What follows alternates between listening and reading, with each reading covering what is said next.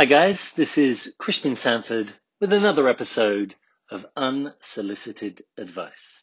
Okay, so in today's training, I want to go over, or the principle I want to cover today is the concept. It's a military concept: prioritize and execute, as Jocko Willink refers to it in his book Extreme Ownership. He says, prioritize and execute, relax, look around, make a call. So essentially, this is all about the way in which you're going to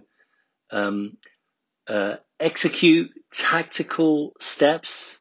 You've got different tactics that you can use that are at your disposal, but it's all geared towards achieving a strategic target or several strategic targets, right? You have a mission, there's a strategy you line up to achieve it, and then, stuff happens, right?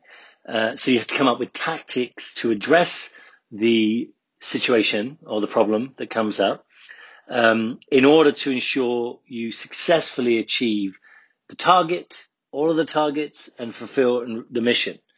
Do everything you can to fulfill the mission, obviously.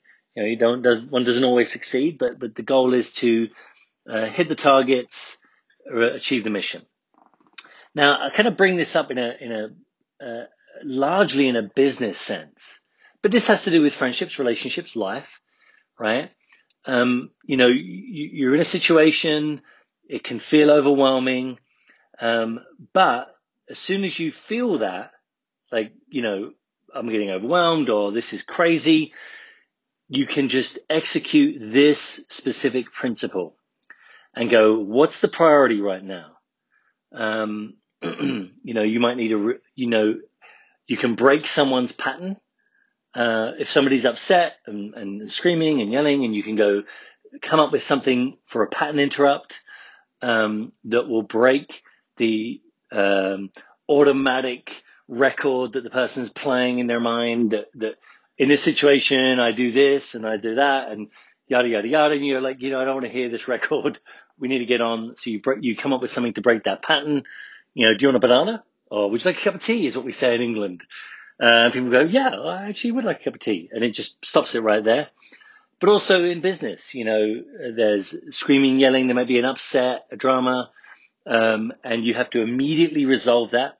Okay, guys, you're going to come into my office. You're going to go into the HR office or speak with the office manager, and we're going to get to the bottom of this.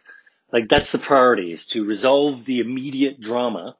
Or, like in the Navy SEALs, there's a situation that Jocko discusses in his book, Extreme Ownership, where a Navy SEAL is, I think, injured himself. He's on the floor in the open area. It was just a misjudgment, miscalculation. And, the guys are high up.